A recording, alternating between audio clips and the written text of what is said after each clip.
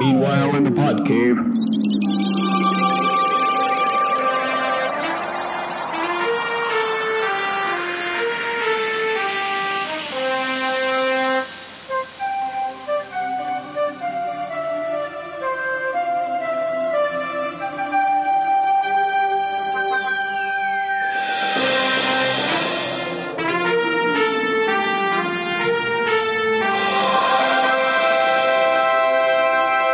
Welcome back to another edition of the Podman. I'm Brad.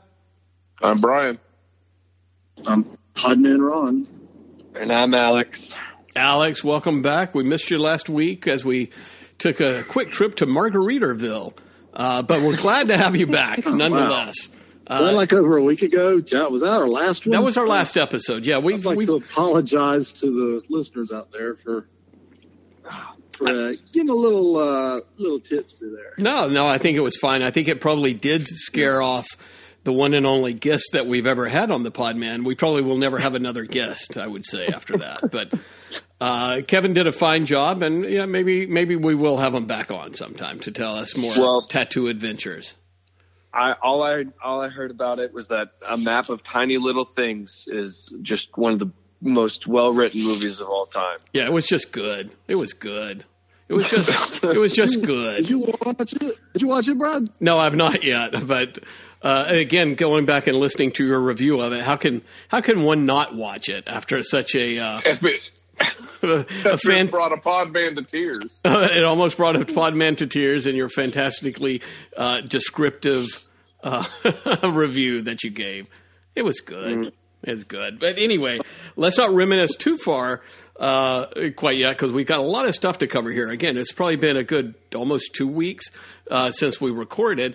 And Podman Ron loves to keep us on a schedule, a weekly schedule. So we got a lot to catch up. I try to.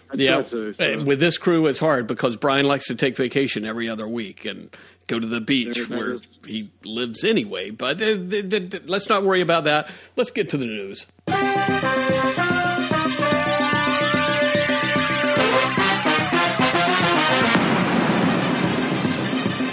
All right, in the news, we've got news, we've got casting, we've got trailers, we've got controversy.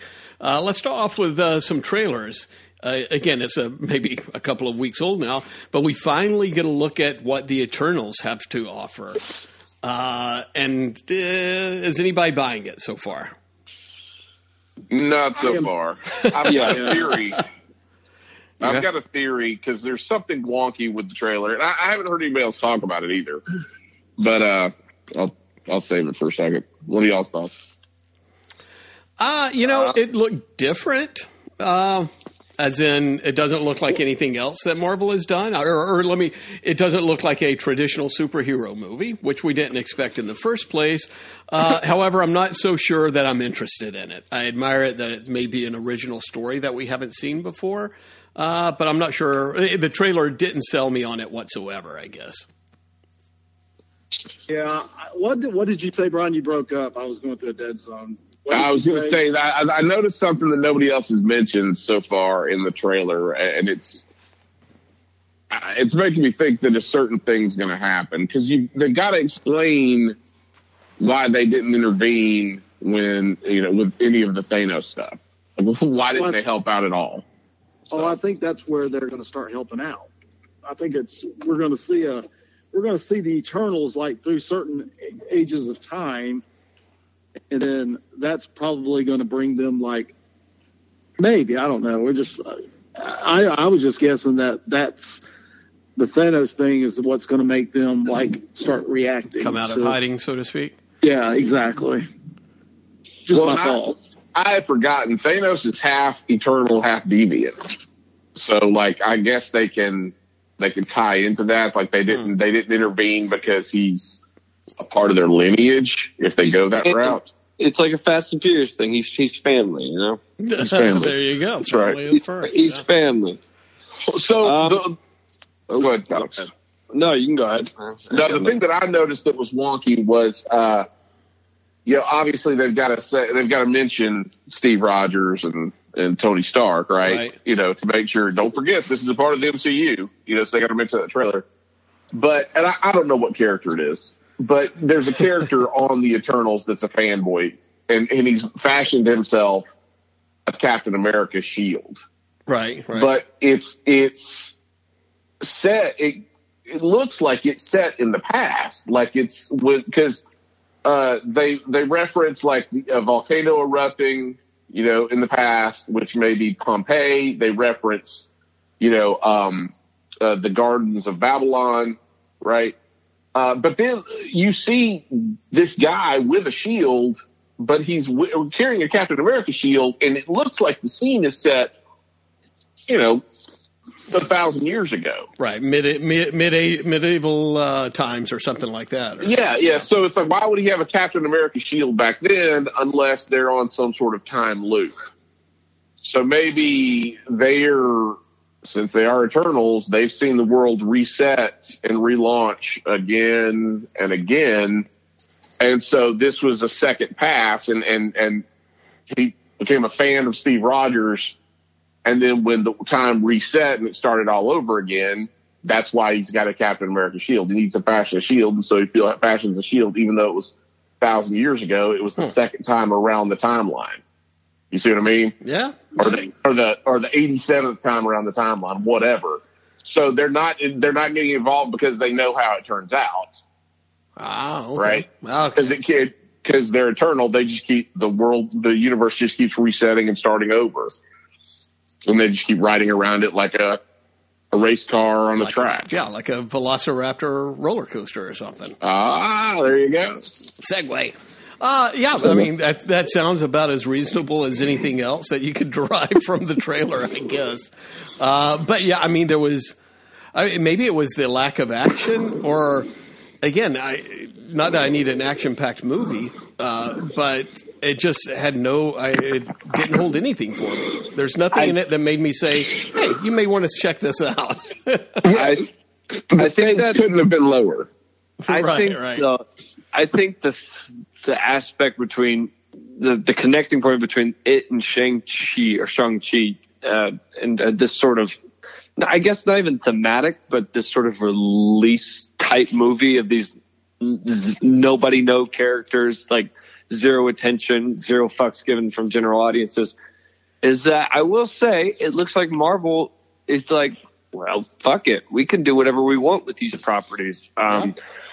In my opinion, and I think, to be fair, I think I'm more excited for both of these after both of their trailers than I am any other MCU project besides Loki.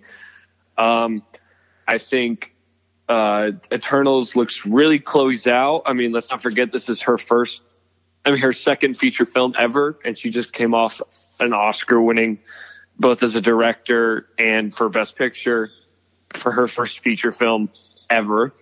The film looks beautiful. Will it be a commercial success? Probably not. But are we still talking about the Eternals? Yeah, but I do think it's a really pretty looking movie. Chloe Zhao loves. I agree with that. Chloe Zhao loves natural lighting. She loves that sense of like ambiance and the beauty of the earth. And I think melding that style with the Eternals, plus apparently it's testing really well with audiences from reports. And like it was a movie that Kevin Feige was just pitched to by Chloe Zhao, and he was in immediately. So actually, everything we've been hearing about it actually sounds pretty great. The whole thing sounds stupid from us because no one likes the Eternals and no one knows. But in the end, it might turn out to be one of the better MCU movies. And I feel the same thing with Shang-Chi. I think both of these movies, because they're so out there and because they're such no-name properties like Guardians of the Galaxy, you can do whatever the fuck you want with them. And I think people may have a change of heart once they come out in September and November, respectively. So I'm interested. You've sold me more on the Eternals than the trailer did. I'll be honest with you, Alex. I'm really interested. Nomadland, to be fair, though, Nomadland wasn't my cup of tea, but it was a good movie. And I think Chloe Zhao really has something promising within this. So, yeah. All right, she's a promising kid. We'll keep our eye out on her. Podman Ron, any thoughts on the Eternals? Yeah, I just, I don't want to say anything negative anymore because Marvel always seems to surprise me. Always they always do. I mean, I didn't have much faith in Guardians of the Galaxy, and it turned out to be one of my favorite Marvel movies, both of them. So we'll just see when it gets here how they do it and how they interact and everything. I'm curious as to what happens. All right. Cautiously curious. Well, yeah, cautiously curious. Speaking of Guardians of the Galaxy and Brian's man crush of Chris Pratt, he's got a new movie coming out. I haven't even watched the trailer yet for the Tomorrow War. Where did this come from? What is this movie about? That actually looks pretty good. It's on Amazon Prime. It kind of reminds me of what was it? Live, Die, Repeat. Okay. Yep. So apparently, the premise is the military from 30 years from today comes back in time to today to basically draft men into the army of the future because if they don't win the war, there's no future. The world ends in 30 years. Okay. And so, and he's ex-Marine and gets drafted. It kind of follows him. But, anytime there's like these time loop, time paradox type movies. There you go. Yeah. It's like I want to make sure they have their shit together because if I get stuck in a loophole or like they don't explain stuff or they create a paradox, it always bothers me. It takes me out of the movie at this point. So unless the movie has a really good internal logic and awareness of itself, this could be a shit show. Oh. So. If you want a good time travel movie, Podman Ron has one to suggest to you, but you should check that out on Amazon as well. Map of Tiny Perfect Things. Podman Ron, Alex, any reaction to the Tomorrow War trailer? I'm okay. Before PMR says it looks good, I'm going to be honest. It is like a Live, Die, Repeat and kind of concept similarity. But from the minute I finished watching the trailer, I just went, this just looks like Independence Day Resurgence, fucking 3. I think this movie looks like shit. Wow. I'm not interested at all. I don't give a fuck. I hate these sort of apocalyptic movies. They're so worn out. They were supposed to come out 30 years ago, and I don't know why people still go see them. No wonder this shit's coming out in streaming. If it's good, I'll bite my fucking words, but it looked like shit, and I don't want to watch it. I don't know why you say it looks like shit. I thought it looked, and I don't like apocalyptic movies either, but I like this concept. I mean, I thought it was a kind of a cool idea that, that because the human race is practically wiped out in the future, that the only place they've got to get soldiers to fight for it is the past and bring them in. That's cool.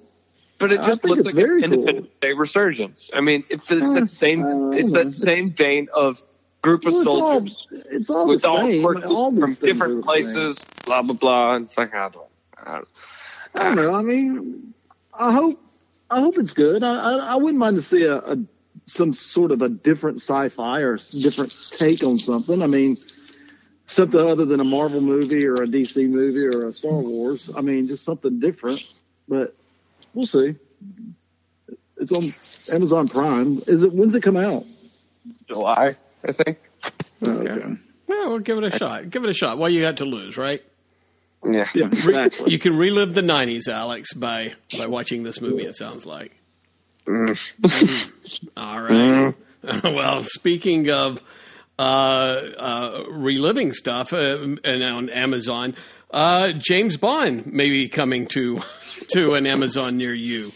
That Amazon has bought the MGM library and everything, and maybe they have a lot of plans for James Bond. Maybe James Bond goes into outer space again, a la Moonraker. Who knows? But any thoughts on trying to was it worth? I forgot what the money was, the dollar amount was, but was it worth the James Bond and Rocky library? Yeah, it was $8.5 million. billion. Millions of billions of dollars for Rocky and James Bond and maybe a few other things, right? maybe some musicals in there. Yeah. Yeah. I'm trying to think what all other properties they got from buying it.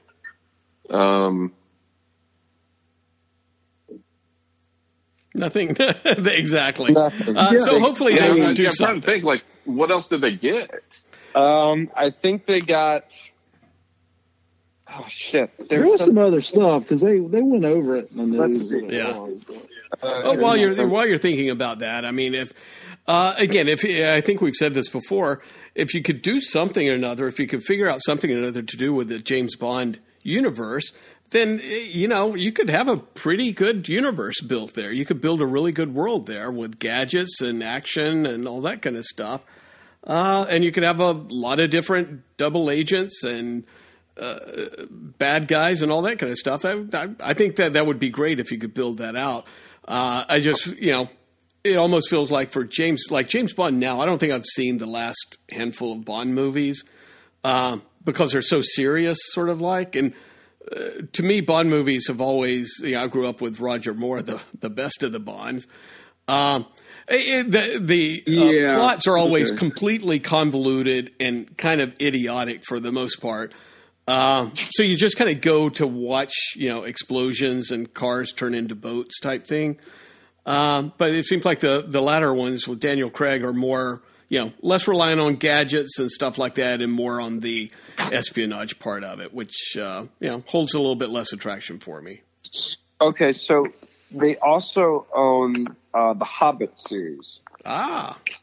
They have the Hobbit series. Interesting. Oh, yeah, that's right. You're right. They do. They have And the Pink Panther.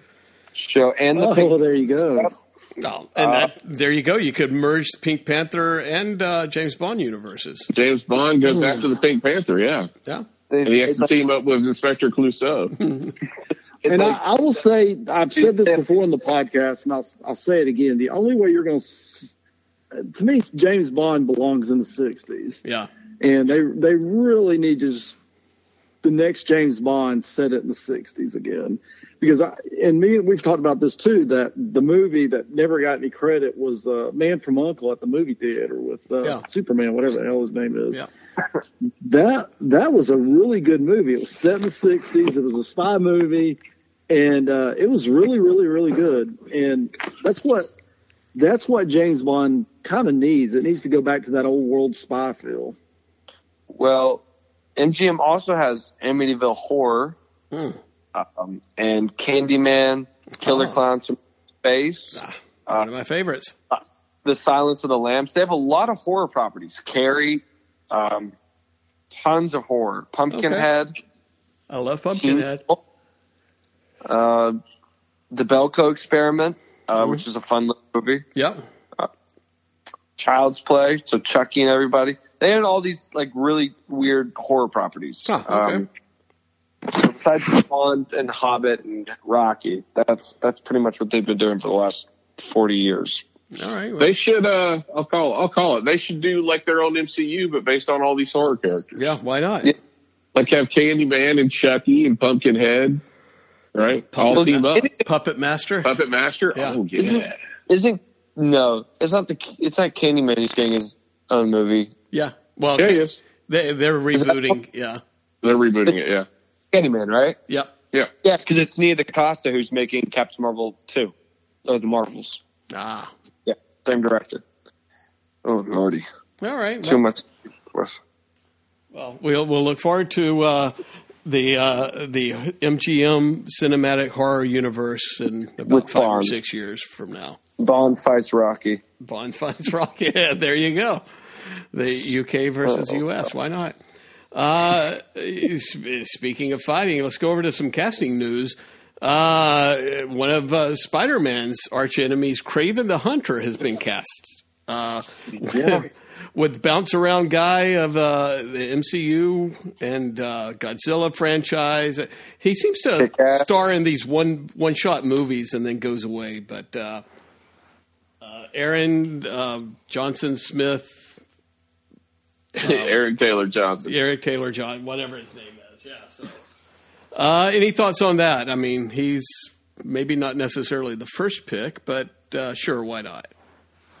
Yeah, they flatly said he wasn't the first pick. They said, who was the first pick, though? Brad Pitt. Oh, God, what? Brad Yeah, Pitt? they said Brad Pitt was the first pick, and then somebody else crazy was the second pick. Yeah. It's got to feel great for Hollywood Reporter to tell everybody you were the third pick for their role. What were they going for? Like Pretty Boy? I mean, for Craven the Hunter? Pretty Boy Craven, yeah. Well, Brad Pitt hasn't been necessarily a pretty boy in a while. Well, I know, but he doesn't strike me as the Hunter. I mean, he's a great actor, but he is not exactly Craven. I figure they were trying to tap into the Inglourious Bastards, Brad Pitt. So yeah, maybe. But yeah, so again, that's casting news, but is it really news? Well, I mean, this guy that they cast is like a chameleon. I mean, it's like right. he really is. I mean, I remember him as Quicksilver. I barely remember him in that Godzilla movie, and and in Kick-Ass. So I mean, it's like I don't know. I don't think it's the best casting, but who knows? It's not necessarily the best character either. So good enough.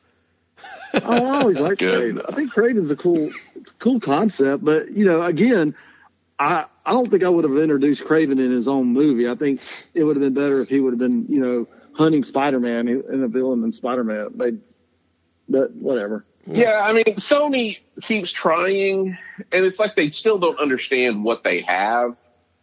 All they have is Spider-Man. That's it. And so Sony would be better off just selling Spider-Man back to Marvel completely, and just cashing out completely on it, because nobody's. I mean, they've said. Well, I thought this was a little tidbit this week, but they're not going to be able to do a Silver Sable movie or a Black Cat movie or a. Thank God. Nobody's going to want to see that crap. Right.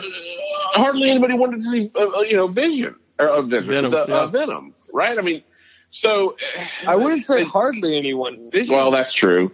Venom was an $850 million success. Yeah. Yeah, but I understand what you're saying, Brian. I mean, if you keep using all of Spider-Man's allies and his Rose Gallery in their own separate movie away from Spider-Man, then it's just that's kind of dumb. I mean, I agree.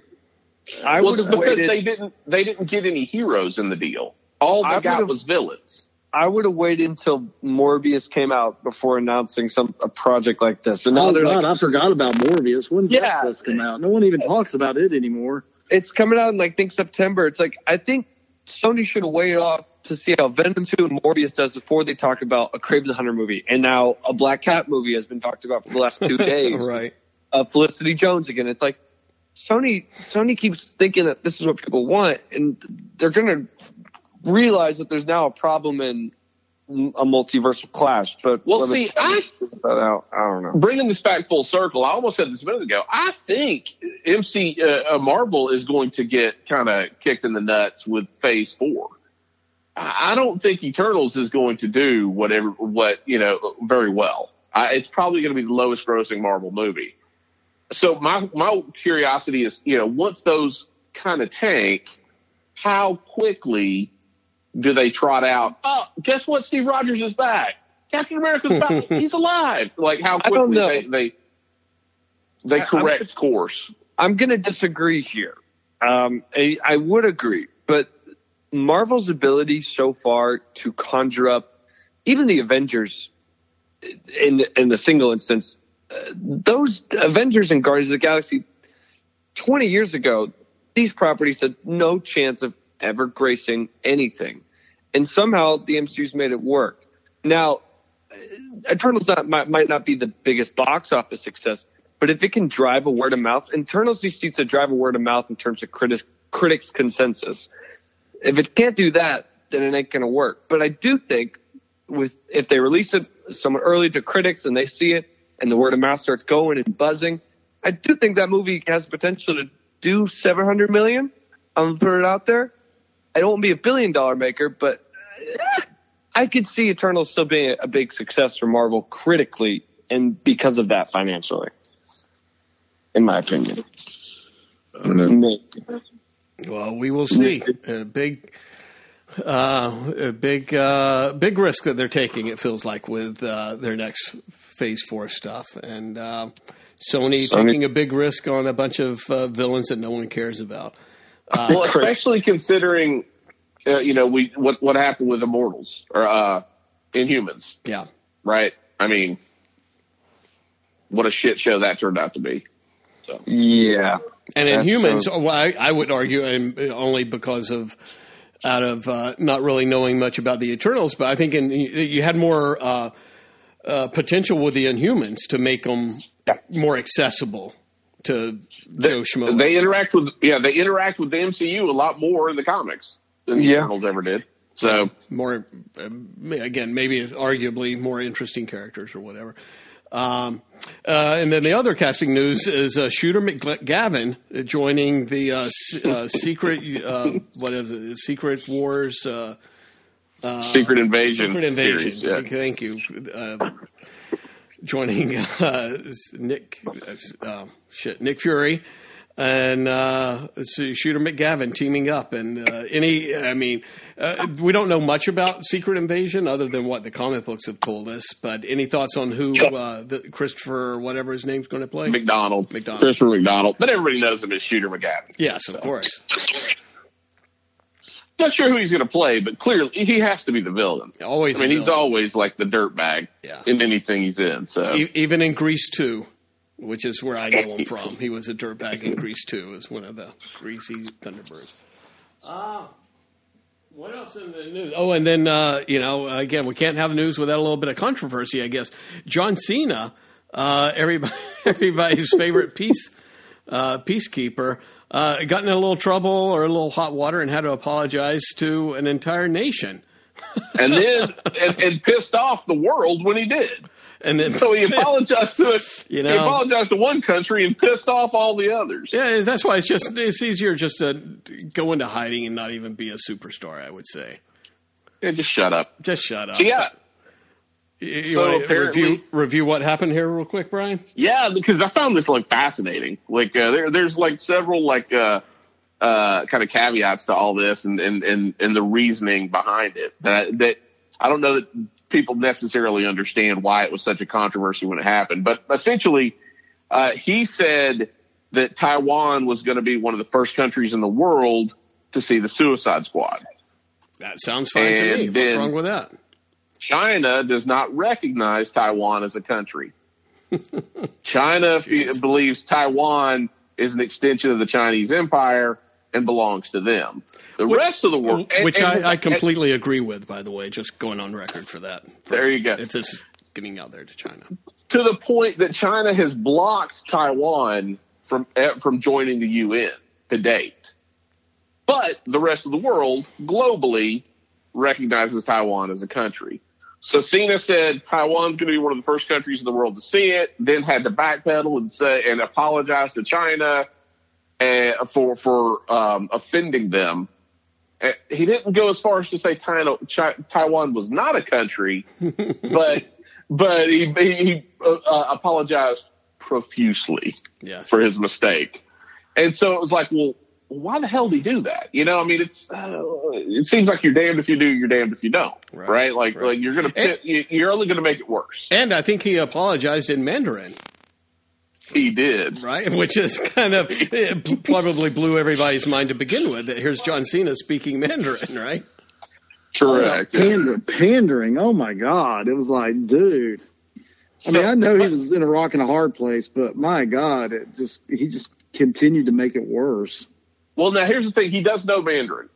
I've seen him break out Mandarin before because apparently he decided to learn it 10 years ago when they were as a part of honestly WWE when they were doing press tours in China and everything. He decided I'm going to take it on myself to learn Mandarin. Right. So it isn't kind of smart on his behalf. He's like, hey, this is where my audience is. I better learn the language, right?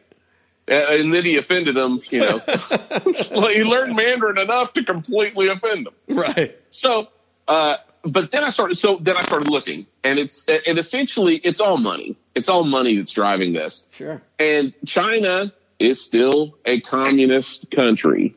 and they only allow a handful of U.S. movies to be released in China every year, like maybe 10. And the ones that are released, a lot of times are heavily edited in order to make it there, to open up in China. So I went through just some of these interesting ones. When Black Panther came out, the film's poster was edited to put his mask back on. You remember the photo? The poster was him kind of staring down, but his mask is off. Well, right, but you saw Chadwick's face. You saw Chadwick's face. They edited to put the mask back on because they didn't want to broadcast that the main character was African American. That was one. Some of the other ones, and this gets kind of nutty. Let's see. I've got. Oh man, where's the? These are. I went and pulled a list of banned films from China, U.S. films that were completely banned, and the reasoning why they were banned. So anything to do with Christianity has been banned under the category of superstitious films due to religious subject matter. So they banned the 10 Commandments, Ben-Hur, and others. They banned Frankenstein because of superstitious films due to strangeness and unscientific elements. Alice in Wonderland, superstitious films. They banned, let's see, Back to the Future. What? Was banned. The film was banned because of time travel, which is a banned subject. Yeah. They banned. They don't want their people figuring it out. That's the problem. They don't want Americans to give them any ideas. Hey, you know what? We could build a DeLorean. Yeah. Let's see. There's some really good ones on here. Hang on. 7 years in Tibet because it negatively reflected the incorporation of Tibet into China. Babe, Pig in the City. So they banned Babe. Talking animals? Because talking animals. Yeah. They will not allow animals to be depicted with the ability to talk. Let's see. Shaolin Soccer was banned. Perhaps a movie we've talked about repeatedly. Yeah. Brokeback Mountain because of homosexuality. Let's see. The Da Vinci Code. Tom Hanks, crazy. Because of political reasons. I'm not sure. I'd have to go back and watch. V for Vendetta. No uprising and rebellions, right? Yeah, exactly. Pirates of the Caribbean. Yeah, that should have. That's Dead Man's Chest. Rightfully so, though. I mean, some of these you got to admit, some of them should have been banned to begin with. Well, think about this. Think about this one, and the fact that they took time to show China in this film, almost pandering to them. But The Dark Knight. Oh yeah. You remember when we went to China to take back that gang leader, right? But they said it was due to cultural sensitivities. They didn't want to see someone from China portrayed as a bad guy. A talking bat come crashing through the window unexpectedly. Red Dawn, Top Gun. Let's see. That'll get Jacob's ire up. They we'll get Top Gun. Mad Max, Fury Road. The Suicide Squad, Deadpool, Call Me By Your Name, Christopher Robin. Let's see. Paddington, I imagine. Nomadland. Oh, well, there you go. All comes back to Chloe Zhao. How about that? All comes back to Chloe Zhao. And it was banned. Nomadland was banned because in interviews, because she is from China, like she was raised in China, and she made a comment in one of the interviews for Nomadland, where she basically said that she grew up surrounded by lies. Like basically everything's a lie. The news is a lie. The government lies to its people. So that was banned. So the question is, and bringing it full circle, yeah. will this have implications on the Eternals? Yeah, well, you may have to lower that box office number a little bit than 800 million there, Alex. It may be quite lower if it doesn't get released in China. So we'll see. True. Yeah. Here are films that they edited: Titanic, Internal Affairs, Mission Impossible 3, Casino Royale, Pirates of the Caribbean at World's End, Titanic, Iron Man 2 was edited in China, Men in Black 3, Skyfall, Iron Man 3, Django Unchained, and the list goes on and on. So basically, bringing it all, back, Cena had to apologize to China because they don't want to lose they don't want China to ban Fast and Furious 9 like they did Nomadland. Yeah. I get it. So now you know. So if you're going to make a movie, Alex, just make sure you don't say anything bad about China and you'll probably be okie dokie. Or have a talking animal. Yeah, you don't want a superstitious talking animal whatsoever. Well, all right, cool. Well, I think that's it for the news. I know we've got... Well, we did have one more that I thought was pretty intriguing if we have another minute. Well, sure. We've got plenty of time. We may have to cut something else out. We may have to cut out the King of Stratton Island, but no, go ahead. So they did announce that, and we had mentioned that this seems, tenuous to begin with, the fact they were even making this project. But they've gone back to the drawing board and they are completely reshooting the pilot for Powerpuff Girls. And did you guys read what? There's been a script leak. There's been a script leak that they said is the Diablo Cody script from the movie. Or the TV show. Have you guys seen this? Very odd, yeah. Hey, Buttercup, I'm going to leak your nudes, bitch. Yeah, I'm going to leak your nudes. So, Blossom threatens to leak Buttercup's... hang on, so I'll just read it. Bubbles.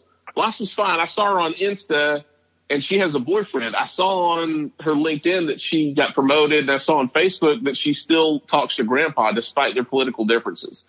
So, like, that kind of... that's Diablo Cody dialogue right there. So there's Buttercup at one point says, coming back here is probably triggering for her. And then Bubbles mentions why, because she's the one that killed Mojo. I mean, moveon.org. So that's just like cringy dialogue. But then it gets pretty bad. Buttercup says, Bloss, wake up or we'll leak your nudes everywhere. That worked on you once. Jesus Christ. Yeah. Let's see. That's so bad. I love it so much. There's at the Powerpuff Girls home, Blossom heads upstairs where a bumping sound continues from Buttercup's room. Then abruptly stops. Blossom opens the door and finds Buttercup in bed with Macy, the woman she eyed at the bar that night before. And they've just finished. Blossom says, oh, God, I'm sorry. Buttercup says, it's fine. To Macy, we're done, right? Macy says, I'd say 6 times is enough.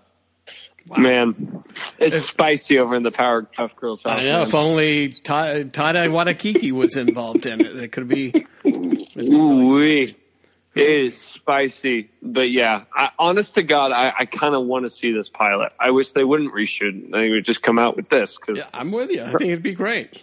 Personally, I think this is a firecracker of a show, and I'm so excited. I wasn't going to watch Powerpuff Girls, and now I'm I'm intrigued, to say the least. Well, how does that make you feel, PMR? Yeah, that's just creepy. I mean, that's just terrible. I mean, what they're trying to do is they're trying to, match what they did with Archie and make it all adult, but they forget that this is like... These were like 6-year-olds the last time. Yeah, it's right. Sick. I mean, nobody wants to see this. but this is the culture and the society we have now. So no, I think that's what they think the culture and society is. Because the Twitter reaction was fucking priceless. I mean, everyone hated it. Yeah. Clowning constantly all day. I mean, everyone thinks this is just pandering, and everyone was just making fun of it. And I'm so on board to see this come to fruition because this sounds amazing. And the thing is, like, Diablo Cody, what has she done since Juno? And honestly, Juno does not play today. Like, the dialogue in that movie, it does not hold up. So it's, I don't know. It seems like a terrible idea from the word go. I don't understand why they would want to even do that, but if they did want to do it, you would think that they would want to show these girls in more of a heroic light. You know, they grew up and maybe have different personalities, but still are heroes and not a bunch of sluts. I mean, not so much the drug addicts, sluts, and I mean, that's just sad, man. I mean, that's what America wants. That's what China wants to see. And well, the only reason you'd want to see this show is to see, like, that's one of the big gets would be like to build up to Mojo Jojo showing back up. But they've already established that they killed him. Also, he's not even a monkey in the show. He's not a monkey. Yeah, he's just a regular human. He's just a dude. Just a dude. Just a dude. He's just a man. Well, let's move on from the death of the Powerpuff Girls because we got a lot of other deaths to talk about.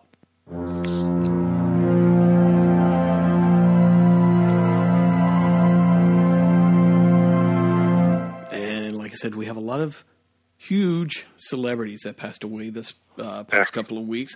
We'll just kind of go through them here. Buddy Van Horn died at age 92. He was. Well, hold on. We got to stop at some of these. I don't know who the hell they are. No, we don't. No, if you're going to mention them, you need to mention who they are. Sorry. Because, like, I've tuned into the retro old people podcast too many times. I don't even know. Buddy Van Horn. He's Clint Eastwood's stunt double. Evidently made the news. Yeah. Does he really need to get a memorial? I mean, yeah, he does. Same thing with Rumi Walthall. Who the hell is Rumi 57. Walthall? She starred in Face Off, which is getting a reboot. Jesus Christ. Alex, really one of your rap superstars, I'm sure, Lil Loaded died at age 20. Lil Loaded? I have no idea, but I just saw he died, and I kind of admire him for that name, Lil Loaded. He killed himself after a girl broke up with him. Chicks, man. He showed her. Yeah, Paul Souls, age 90. Who's that? He was the voice actor of Spider-Man from the 60s. Yeah. Okay. Finally, I'm getting a reaction. Yeah. Kevin Clark, age 32, got hit in a bicycle accident. Yeah.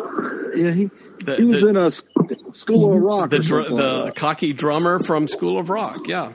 Yeah. It's a great movie. That movie does hold up. That is a good movie. B.J. Thomas, age 78. I haven't heard a B.J. Thomas song in like... Ooga Chaka. Yeah. Is that him? Go. Okay, then. Yeah. Okay, then like a week ago. Yeah, well, there you are. And then finally, Gavin McLeod. McLeod. Is that how you say it, McLeod? It's McLeod. Yeah. Gavin McLeod. Okay. Age 90. Full life for the everybody's favorite star Captain from Stubing. the Love Boat and Mary Tyler Moore. Two huge shows that he was on. Yeah. And I will say it was the precursor to Captain Picard. You know, they looked at Captain Stubing and they said, "Hey, he was bald. He was a captain of a ship. He was calm, cool, and collected. Yeah, he was calm, cool. He got it on with the doctor. Authority. Yeah, he exuded authority. You know, Captain Picard did the same thing. So I think they I think you're onto something there. Captain Stubing's name was bantered around when they were trying to decide if they wanted a bald captain for the Enterprise. I think you could be right about that. Not a funny story. No, I was just going to say, not a funny story. It was like several years into the Love Boat seasons that I realized that Gavin McLeod was Murray from Mary Tyler Moore, because to the credit of the actor, the two personalities were totally different. Yeah. You know, so A chameleon. had no idea. Quite the He really chameleon. was. So anyway, there you go. In those two roles, he was quite a chameleon. I find it interesting when I texted this to everybody in the Podman's group. PMR said Captain Stubing. He was the inspiration for Captain Picard. So he said Captain. He spells Captain with an M. Captain. And says it with an M. Interesting. Well, there you go. Is it not Captain? It's Captain. Not Captain? Captain. What? So you said it, and I looked at the text, and that's exactly the way you wrote it in the text. That must be the Cajun coming through. It's the Cajun sliding out there. All right. Well, let's slide out of that and slide in back into the movies.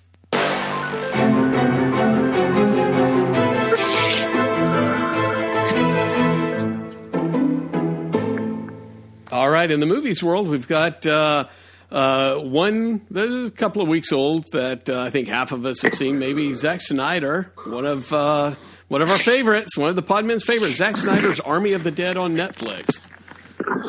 Brian, you've seen it, but Podman Ron or I've seen Alex, it. neither one. Nope. No. All right. Well, we don't have to spend much time on it. Brian, your thoughts? It's one of those. It's what I said about same thing about the Future War, Go Tomorrow War movie. It's like he spends all this time on this concept. He spends all this time on this concept, but doesn't flesh it out or really think about the ramifications of the concept. So essentially, Brad, you've seen it, right? Yeah. You're gonna okay. So they wall off Las Vegas by putting shipping containers around it, but they're only like 2 deep. Right. So it's like the zombies and- could go over it. Exactly. And then he introduces that we have super smart zombies. Was there no ladders in Las Vegas? Like, so it's like, and then they put the refugee camp literally Right on the other side of the wall. Right on the other side of the wall. So it's like just the logistics of it. I'm like, this is stupid. Like, why would you even do that? Why would you? I don't know. So yeah, super smart zombies can't figure out to get a ladder to climb over the wall, which is only 20 feet high. Right. I was so infuriating. I went and Googled how high are shipping containers, and they're 10 feet tall. Well, I think that the super smart zombies kind of say, well, this is our territory and that's your territory. Don't come in, because they kind of establish when they finally go into the zombie territory, and they kind of have to leave an offering in order to let them pass. And the zombies more or less just kind of let them go, right? So I kind of took it as, hey, this is our territory. Don't come in and fuck with us, and we won't fuck with you. For the smart zombies, at least. Yeah, one of the things I did like was, there's all these zombies that are like rotting. They've rotted and dried in the sun, and they actually say, like, well, whenever we get a rain, they reanimate for a few hours. Yeah. So as soon as there's enough moisture in their like tissue, they will kind of reanimate and then dry back out. Yeah. Which I thought that was kind of cool. That would be a good logic to use in The Walking Dead. Yeah.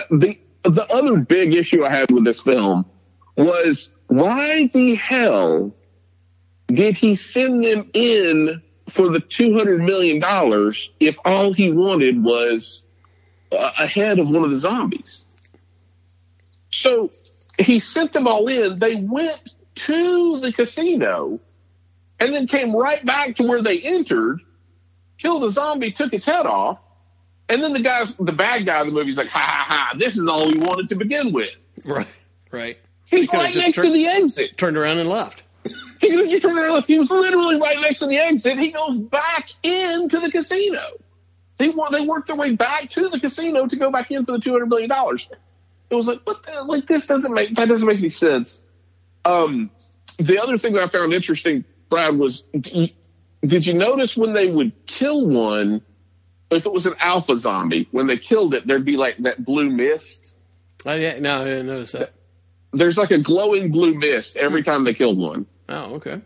And so I'm like, are they saying that it's like some sort of radioactive, or not radioactive, or some sort of alien spore that caused this zombie apocalypse? Because at the beginning of the movie, they're coming from Area 51. Ah, okay. When the truck crashes. So I was like, is that supposed to be some sort of like Aliens 4, and that's why they're smart zombies? And then it was, but they didn't bother explaining any of that. None of that. So it is what it is. Yeah, I mean, we've seen this stuff a dozen times over at this point. You know, it's all the same shtick that you've had in Walking Dead for years. There really was nothing new to any of this. No, so, I completely agree. Nothing necessarily new that they introduced. I thought it was an above average zombie movie, I guess. You know, if you call it a zombie or horror movie, I thought it was enough to where I thought it was a good watch. You know, the few things I mentioned to Alex was kind of similar to Justice League. The story behind the movie is just as interesting than the movie itself, with the replacement of Chris Diablo or whatever with Tig Notaro, that they digitally erased one of the actors and replaced that person with someone that they filmed for the most part completely separate from everybody else. So again, that's kind of an interesting they said thing. That Dave Bautista still has not met Tig Notaro. Yeah. Are you serious? That she was just so she's there. She was not in that movie at all with them. She was digitally added later. Why was the original guy removed? He had some nude photos with a Powerpuff Girl or something like that. I think he touched little children. He touched Alex, allegedly. Not allegedly. Definitely did it. Well, he had nothing to do with the Chinese people, who are fantastic, honorable people. As far as I'm concerned. Who love Zack Snyder's films. There you go. I think she may have been in like a scene with one other actor that they needed to have them standing next to each other for whatever reason. But other than that, I think they digitally inserted it. Of course, you know, the Snyder haters online are like, oh, look at this. You could tell the lighting's completely different and all that kind of stuff. If you're looking for it, I would say probably. Just like, if you're looking for, you know, faults in special effects and stuff like that, you're going to see a little bit of goofiness. But if you're none the wiser and we're just watching it, I don't think you would have. I don't think you would have either. Happened, you know. So I thought that was kind of interesting. So number one, I thought that was good. I liked, and again, I mentioned this to Alex, that people are hating on it because he used a very short focal length prime lens, so everything's out of focus unless it's right there in front of you type stuff. So it's kind of like J.J. Abrams' lens flare that they got so much shit for, you know, to where it's like, okay, we get it, there's a lens flare. On this, you're going to get sick of all the out of focus things probably. Look, I think that's a style that he's been using. Maybe it's just me, but I felt like he's been using this for a while now. I felt like he was using it a lot in Justice League, and I thought in Batman v Superman, it's kind of it's a stylistic choice. He really likes to get really close in and like really have a focus on the actors and what's important of the scene. Yeah. So, no, I think if anything, it probably helps them on budget. You know, because it's if everything's muddy in the background or slightly out of focus in the background, how much do you have to actually spend on set design? Well, you know, in Zack Snyder's case, just pure fucking green screen, because that man, all he shoots. Right. Again, there's a 30-minute making of on Netflix, and they may have made it into a series. I'm not sure if it's on Netflix or if on YouTube. There's a YouTube channel like a Netflix Film Club or something like that, where there's some stuff, and there's a series of it. Yeah, there's a docu-series on Netflix right now about the making of. So again, I think he's a good filmmaker, and so I think that's interesting. And then the other parts of it that I really liked about it, I think Dave Bautista may be a good actor. You know, I thought he did for the non-zombie type scenes where there's some emotional stuff happening and things. I thought he actually did I was really impressed with him. I'm like, wow, this guy may be a good actor. I don't know. I actually like Dave Bautista. I think he did Drax really well in all the movies. I mean, I rewatched Infinity War this past week, and he was pretty good. I mean, he's pretty funny in that. Just, you know, the few scenes that he has, I don't know. I mean, he really brings that character to light more than I think anybody else could have. So yeah, I agree with you, Brad. I after haven't seen this Guardians 3, movie. he ain't doing it no more, just so you know. Yeah. Oh, I know. He's out. And, you know, I even liked his reason why he's out. He's like, you know, I'm about to be 53. You know, I'm not going to be able to keep this physique up and not wear a shirt. So I'm sure they'll throw money at him a lot to try to keep him. But I think they've already said that someone's going to die in Guardian 3. So. Yeah, why not be? We shall see. Yeah. And the other part that I liked, I enjoyed Tig Notaro as well. I think I did too. Funny, so I actually like her. I never saw her until Star Trek Discovery, and she is really good in Star Trek Discovery. She's like a female Bones. I mean, the way she looks, the way she acts. But I really like the character. She's really a good character. So. When I saw that she was in this movie, it kind of made me want to see it a little bit more. Probably her and Dave Bautista was probably the only two reasons I really would see this movie. Well, she plays the same character no matter what she's doing. Yeah, that's probably. Stand up, yeah. But yeah, so there you go. I would say Podman Ron. I will give it I'll give it a 3 out of 5 and a 1. Again, I don't know if I would. I might watch it multiple times just to put it in on the background and everything. But I would say give it a watch once and then watch the making of, and that's probably would be better than the movie itself. But, above average movie. I still plan to watch it. I just need to, have time to do it. So gotta have time. Brian, your final verdict on it? Yeah, I mean, I'd give it a 3 as well. It's a popcorn movie. It's just with a lot of these, there's not much you need to do to go from a 3 to a 4. But I just get frustrated when they just don't do it. It's like, tighten up the script just a little bit and you're gold. And the thing was in production for like 8 years or something. You'd think they could work out all the kinks in the script. So I gave it a 3. But here's the thing. I think this could have been like on that Still Mindless.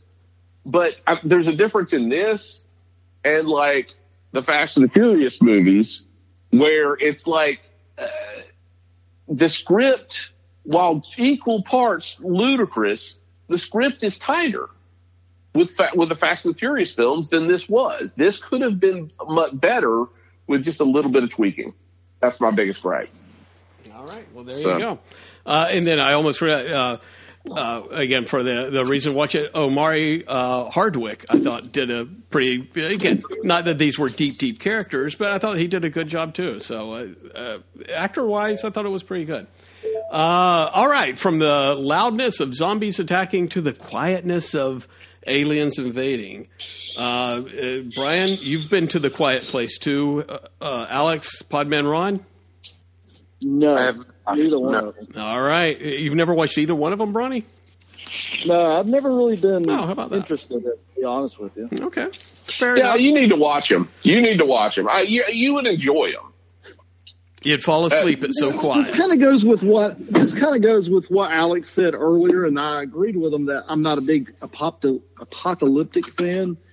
And this is a movie that, because I'm not a big apocalyptic fan, I'm just not into it. I mean, especially when it's already happened, and they're trying to sneak around and all that. It's like, I'll eat my words there because the first A Quiet Place is a really, really good movie.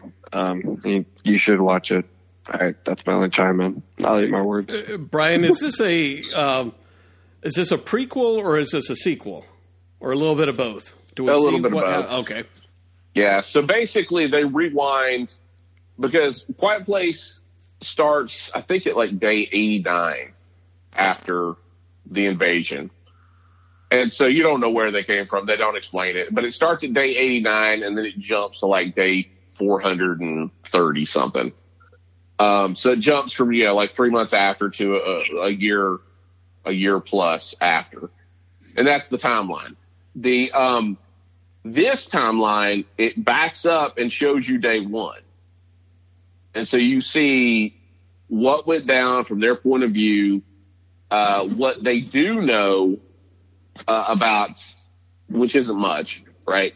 what they do know, how they figured out about the sound and everything, that they were blind, but had, they could hear incredibly well, the aliens. And then it jumps to immediately after Quiet Place 1 ends. And so it basically picks up that story and goes forward from there. The beginning, like seeing the beginning of the invasion and how it all went down was really cool. And I mean, there was lots of like mayhem, right? Just crazy, single camera running through the streets trying to evade there. It was very impressive, a very impressive action sequence considering, this is his second film he's ever directed, right? And then the weaker part is following the story from, the present, I guess, where Quiet Place 1 ends. They immediately, do you care if I spoil it, Ron? No, go ahead. All right, so John Krasinski's character sacrifices himself to save the kids in The Quiet Place, in the first one. And so, and at the same time, his wife's pregnant and is having the baby and trying to keep the baby from screaming and not scream herself because they're attacking. So lots of tension in the climax of The Quiet Place 1. They established that Cillian Murphy is a friend of theirs named Emmett. So at the beginning of the movie, you see that John Krasinski's friend is Cillian Murphy, and they're at their kid's baseball game when the meteors hit. So it picks up where they have to leave the house after the attack, and they know there's other little fiefdoms around because at night they'll light bonfires. They can see off in the distance where other bonfires are lit, so that's how they communicate and tell people there's other survivors. And so they head towards one of those camps, and it turns out it's John Krasinski's friend, and he's lost his whole family. And there's a radio broadcast of Beyond the Sea, the most overused song in all of cinema. But somebody's broadcasting over the sea, and they source it back and realize there's an island that's broadcasting this, and there must be survivors there. So they get to the survivors. Like, that's the whole thing, is them trying to get to safety, trying to get to the survivors. It was really good. I mean, it was a good follow-up. It didn't finish the story, and they've said now that they're going to spin off. Ooh. So there's a little bit of the, shit, now we got another Walking Dead. Right. But they've said they're going to spin off, and this ends on a cliffhanger to an extent because the way the movie ends, they're all split up. Like, one of the kids is with that friend of the family. The other kids are with the mom. The mom's injured. That's the way it goes off. So clearly there's going to be a Quiet Place 3. But there's also going to be a spin-off film. So Quiet Universe. It's interesting. It's good, but god damn it, why does everything have to be like a whole universe? Like, what? Just finish the story. And if you stop making me, I don't know. At some point, it's not a movie anymore. It's just a TV show. Right. That I got to pay $12 to see. So yeah, I think one of the things that spoiled me, that both Marvel and even the Marvel Disney Plus stuff has spoiled us, is waiting like 2 to 3 years for the continuation of the story. Because with a Marvel movie, even though it may be a different movie like an Ant-Man or something else, it still kind of ties in a little bit to the Marvel universe. So you feel like you're still in that one big story. And, you're getting 2 to 3 a year, except last year, of course. So, and the same with the Disney Pluses. I mean, you get a story every week, and then, so I think that has spoiled us, that when a movie like A Quiet Place takes 2 or 3 years for a sequel to come out, we're just like, oh God, I'm bored now. I don't care about it. I don't want to see it now. So, just my opinion, at least. All right, what do you give the rating here? I'd still give it a 4. I mean, it's worth seeing. It's that. It's the fact that just tell me the whole story of this family. I don't start spinning off and delaying like the next movie, right? When the last movie ended, you had an ending. Now this is that whole sequel turning into a trilogy. So you got that cliffhanger in the middle, just like you did with Empire Strikes Back. You got that cliffhanger kind of movie, and we got to wait for a third one. And now when I find out there's going to be a spinoff, I'm like, just finish it. I just want to know the start, middle, and end, and so I can say I saw the whole thing. There you go. You just want to see a movie and let it end right there. Well, I think that I'm not sure if I probably will go see it because my old lady liked the first one, so she wants to see the second one. So I'll probably go with her for that. But I could have been fine with the first one and pretend like that was the end of the story and not see. Well, and that's now you say that at the end of the way the first one ends, they realize their weakness. Right. They realize their weakness, and at that point, it was a whole thing that she used the shotgun and killed it. And you saw more of them swarming the house. Right. And when they swarmed the house, she looks at the daughter, and then she it was like that badass Sarah Connor moment, let's go get them. And then this movie starts out and they're sneaking out of the house. And it's like, well, the first movie is basically saying we figured out their weakness, let's just go kill them all. Now it's, oh no, let's sneak out of the house. So it's, gotcha. They had to kind of backpedal to try and make this, oh wait, this movie did so well, we want 3. Yeah. We want 3 films. So that greedy John Krasinski. Real quick, because we live in confusing times. Is this just only at theaters, or is it on HBO Max? Only in theaters, or only in theaters. Only in theaters. All right. Well, that's good to hear. I like that. All right. And now over to the streaming wheel. We had an assignment to watch what is part 1 of a Staten Island trilogy, as I understand it. King of Staten Island. I'm kidding. The King of Staten Island, Pete Davidson, directed by Judd Apatow, which I didn't realize until the very end. Our good friend Judd Apatow, who we're all a fan of. King of Staten Island on HBO Max. Did everybody watch it? Yes. I did. Alex? Yep. Oh, wow. Everybody watched it. All right. Podman Ron, let's start with you. What do you think?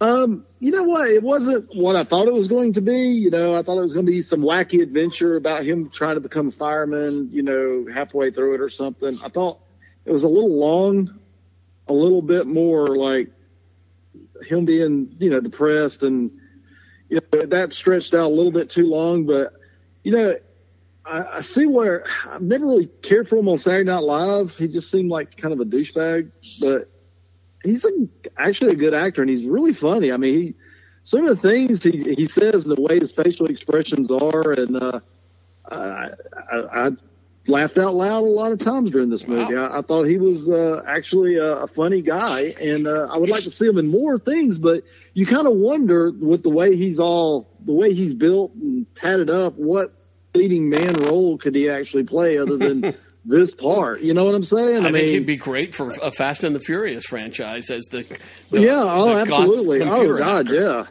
Yeah. I mean, because he is funny. I mean, he was great. I mean, he was very charismatic on screen, and he made it. He made the movie, of course. Well, him and Bill Burr. Bill Burr was great. Who was that? The fireman? The fireman. Yeah. Yeah. I mean, Bill Burr was good. I mean, but not as funny as this guy was, Pete Davidson. So, I would give this movie a 3. I wouldn't watch it again, but I would definitely give it a 3 and give it a 1. 3 and 1. Hot Marissa Tomei doesn't bump it up to a 4 even? Hot Aunt May? Was that his mom? Yes. Yeah. No, hot not really. Okay. And as I think we discussed, Podman Ron, this was kind of a semi-autobiographical movie for Pete Davidson, with his father, who was a fireman and passed away, I think, in 9/11. Yeah, that's what I heard. And Steve Buscemi played one of the firemen, and he was a real life fireman before he became such a heartthrob movie idol. Right, and honestly, I thought it was going to be more geared towards the firemen, the firehouse and them bonding, which they kind of did towards the end, but it wasn't. And I guess it was kind of stupid of me to think that he was going to become a fireman or something. That was that was kind of a wacky thing. But I kind of thought, that's where the movie was kind of going to go in the first 30 minutes. Then he'd be at the firehouse, but he didn't really get to the firehouse till like a good hour and a half into it. Right. And then it was just like, God, this is kind of getting long. It's like, ugh. So. But anyway, I mean, it was funny. I enjoyed it, actually. I mean, he's a funny guy. Just I would like to see him something in more just comedy stuff, and not so much pulling on the heartstrings or trying to. It never really pulled on my heartstrings too much. But okay, Alex. I guess that was one thing you could say about the movie is I think they wanted you to pull on the heartstring, but because he was such a douchebag, it was kind of hard to feel bad for him. You know what I'm saying? But that was why. That was why. I know why he was a douchebag. I know why that he acted it just didn't work for but you. It didn't work. Yeah, it just didn't make me feel bad for him still. It was like, okay. But go ahead. I'm sorry. Well, I really like this movie. I like Judd Apatow pretty well. I like most of his movies. This is kind of a standout. I think King of Staten Island last year when it came out, I think everyone wanted to see it because everyone likes Pete Davidson. I really like Pete Davidson. And yeah, I think it's really good. I think it sort of being kind of an autobiographical kind of piece on his life and his journey with how he dealt with his dad, and Pete Davidson is famously outspoken on his mental health and things like that. I think this is actually a pretty heartwarming film just in terms of what it says about life and what it says about death and just all that. I don't, as someone who's not really a big fan of the actual comedy genre, in terms of film, I think this movie blends that dramedy style really well. And I think it's a really heartfelt piece of work, and I do enjoy it. I'll give it a 4 out of 5. Wow. I'd say see this. Yeah. Did you say Funny People, Alex, or anyone? Has anyone seen Funny People? No, I've seen Funny People. It reminded me exactly of Funny People, and as I say this, I can't remember what the weirdness was, but it was Funny People is written by Judd Apatow. I think it was 2.5 hours. Adam Sandler's a stand-up comedian who has cancer, and then all of a sudden, halfway into the movie, he finds out, no, it was a mistake. It's gone into remission, and he tries to get his ex-wife back, or something like that. It's been a while since I've seen it. But it had two almost distinct, different movies melded into one, and that kind of reminded me of this. That you had the Pete Davidson as a douchebag loser type stuff at the first part, and then the second part, he's learning to be responsible type stuff. So if you haven't seen Funny People, I thought it was a good movie, but it's reminded me exactly of that. I'll give this a 3 and a 1 as well. I probably would never watch it again, but good acting by all, and I love a good Marissa Tomei movie. Brian? This movie kind of messed me up. Like I'll just be honest, because I had some health issues last year, right? And so the whole dynamic of if the dad dying and what it would do to the kid, kind of heartstrings pulled. So my heartstrings were very much pulled. Wow. Because and so I kind of tapped into that. It's if something, and the thing that got me was lots of things, but when he said that, he told his sister, "Well, you're lucky you don't remember Dad. He was the greatest guy ever," right? And so, like, his dad was his best friend. His dad was his idol, right? And then when his dad died, it like completely devastated him. and just changed his outlook on the entire world. And it was almost like they had to tarnish the image of his dad and humanize his dad for him to realize, for him to like move on. You know what I mean? Interesting. Yeah.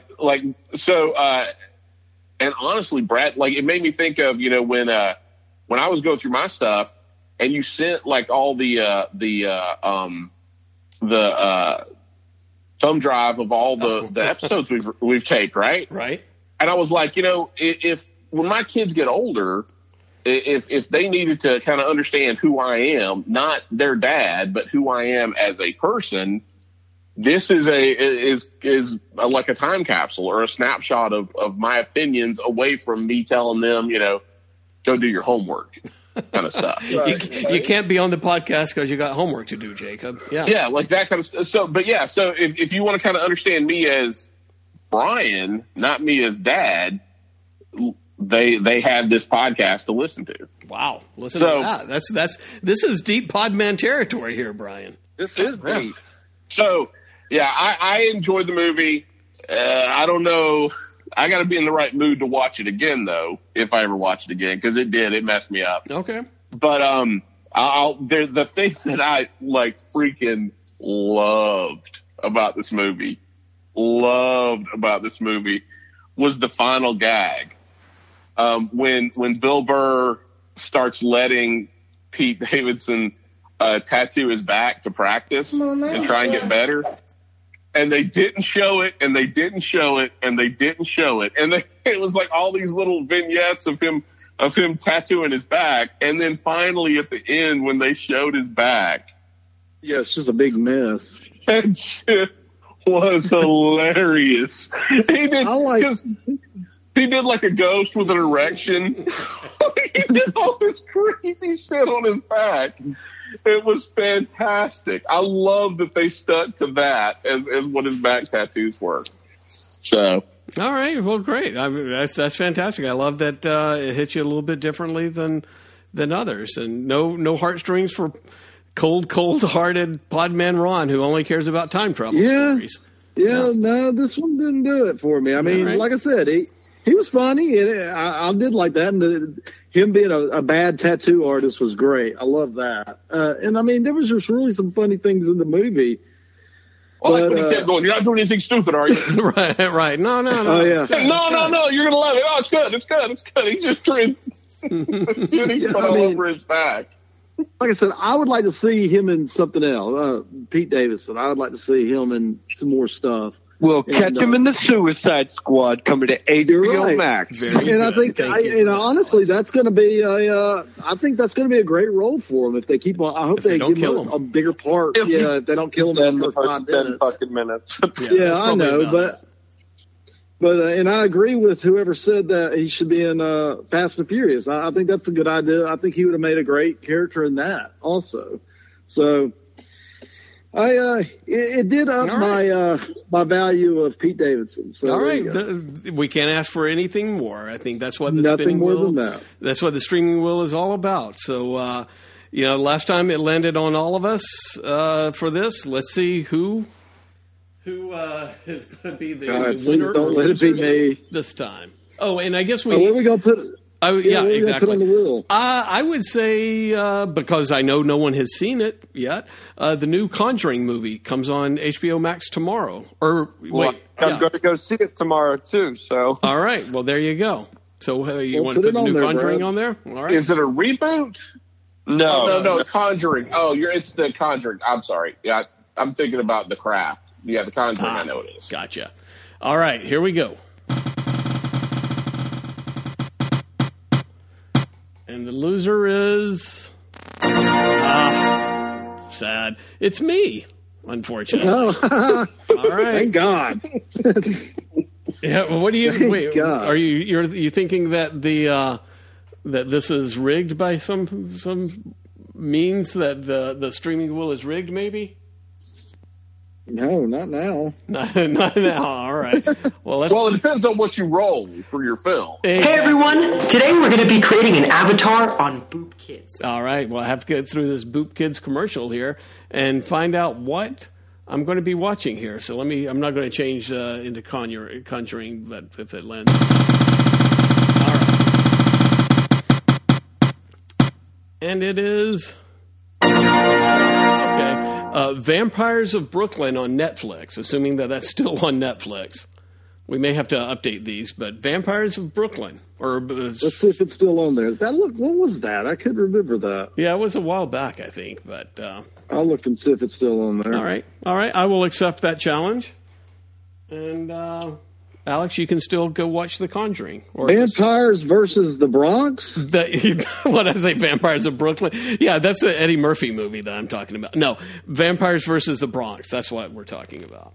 It's still on there, and it looks pretty funny, actually. All right. Well, I will encourage everyone to go see The Conjuring, and I will be seeing it tomorrow. So I will too, probably, but I'll be staying at home and seeing it on HBO Max.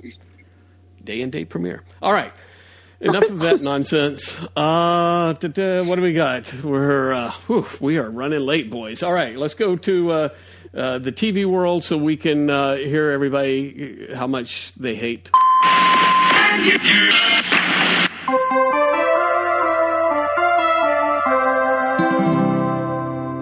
right, MODOK on Hulu. Brian has not watched it. I will not watch it. But somehow or another, Podman Ron, you and Alex did. Watched it. Yep. Alex, you want to go first? I'll let Alex go first. He's probably got right. more to say about it than I do. Brad, I wouldn't ask you to do this, but if you could edit in just clips right now of Brian saying that this looked really funny before I start saying what I'm saying. Ouch. Alex is out for blood now. Let me tell you, folks. Holy shit! I made it 3 episodes in, and I literally saw the countdown on Hulu go 5. Next episode 5, 4, and I was like, no, I can't do it. I tried so hard. But Patton Oswalt's voice is so fucking annoying. Wow. Everyone is so unfunny. I think I laughed at one joke from John Hamm, who plays Iron Man in the thing, and that was it. That was the extent of laughter I got out of it. It's complete dog shit. Now, before we had looking at the promos, and this is where I think Brian was heading, is that, hey, this looks like it's in the same vein as Harley Quinn and Venture Brothers and that type of humor. But Robot Chicken. Robot Chicken. You're telling me it's not. It tries to be. But does it? Does it even try? I think it's like a whimper. It is like a flaccid dick of a show. It's so unfunny. It's so unfunny. All the stuff involving MODOK and his family is just boring as hell.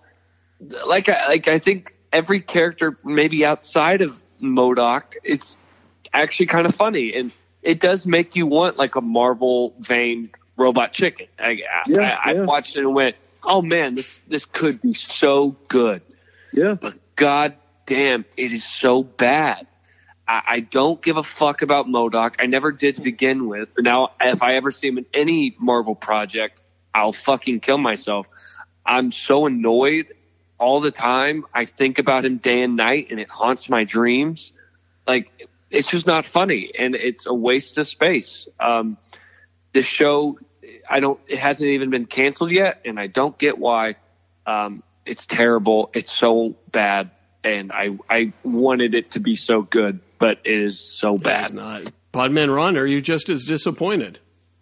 Yeah, first of all, I'd like to start out by saying, I know the one listener may not remember this, but about 4 or 5 years ago, and this may predate Podmen, but I don't think it does, because I think this is where we talked about, I made a suggestion that I wish they would do a TV show about the villains and them doing their little, organize, the villain side of things. Yeah. You remember that? Yeah. I bet you don't want that shit anymore. You regret it now. Well, so when MODOK came along, I thought, okay, this is kind of what we talked about. And I was kind of with Brian in the fact that, okay, it may be in the same vein as Venture Brothers. It seems like it was trying for that. But even the clips, I didn't find that much funny. So I thought, okay, but the show's got to be good. Well, I guess a hint should have been the fact that they really haven't been talking about this show much. Nobody's talking about this show. It doesn't seem like. So, because I didn't know it even came on. It had premiered. So I watched the first episode, or should I say I watched the first 15 minutes of the first episode, because I couldn't even finish it. It was just that bad. I mean, there was nothing funny. I did 3 whole fucking. Yeah, I don't know how you made 3 whole episodes. And I agree with you. Are these full half-hour shows or 15 minutes? Oh. I think they're half-hour Are they? shows. Wow. I mean, okay. Yeah, it was just dumb and not funny, and I think they could do something funny with this. It's a great premise, but God, this ain't it. I don't know who's writing this mess, or who they're writing it for, or who thinks this is funny. Besides Patton Oswalt, and I'm sorry for cutting you off, PMR, but I think the most heinous and saddest actor who did this show that just I don't want to hear his voice anymore is Ben Schwartz playing MODOK's son. Oh my God. It was bad. It was it's so, he's not, it's like, it hurts how unfunny all of these characters are. This is really, Brian, he's not kidding. What's going on here? He's not, he's not absolute Alex right here. It is that bad. It is it's to the point where you're just like, I don't know, even in my one screenwriting class of history, how anyone could go, this comedy gold. This is going to land the fucking laughs. And there's behind the scenes photos of Patton Oswalt doing VFX, mocap for this show. And I'm like, y'all put this much money into this turd. Wow. You should have read the scripts and realized this was never going to be funny, because I'll give it credit. The style of the show, I do like. I like the aesthetic. I like the animation. I think it's actually pretty solid, but everything else surrounding it is just so bad. Everyone's voice cast except John Hamm as Iron Man, who I think is pretty good. Everyone sucks in their roles except John Hamm as Iron Man. It all sucks, and it's just so depressing. And I wanted to gouge my eyes out and plug my ears full of spoons. Wow. Yeah, it was. It's like, did these writers ever watch Venture Brothers or Harley Quinn? I mean, did y'all? Those shows are funny. I mean, have y'all ever watched any of that before you make this? The fucking fun out of it. When the only 2 Avengers you have on your show are Iron Man and fucking Wonder Man, bro, get out of town. Get out. Yeah, Brian, what? I'd like for Brian and you to try to watch one I guess episode. so. I'm intrigued now of the badness. Brian, do you even want to attempt to watch this? Season 1, Marvel's MODOK. Critics' consensus. Though its tendency towards too muchness may test some viewers' patience, slick stop motion and a killer voice cast and seemingly endless well of jokes make MODOK an entertaining, chaotic diversion. My God. See? Yeah. 87%.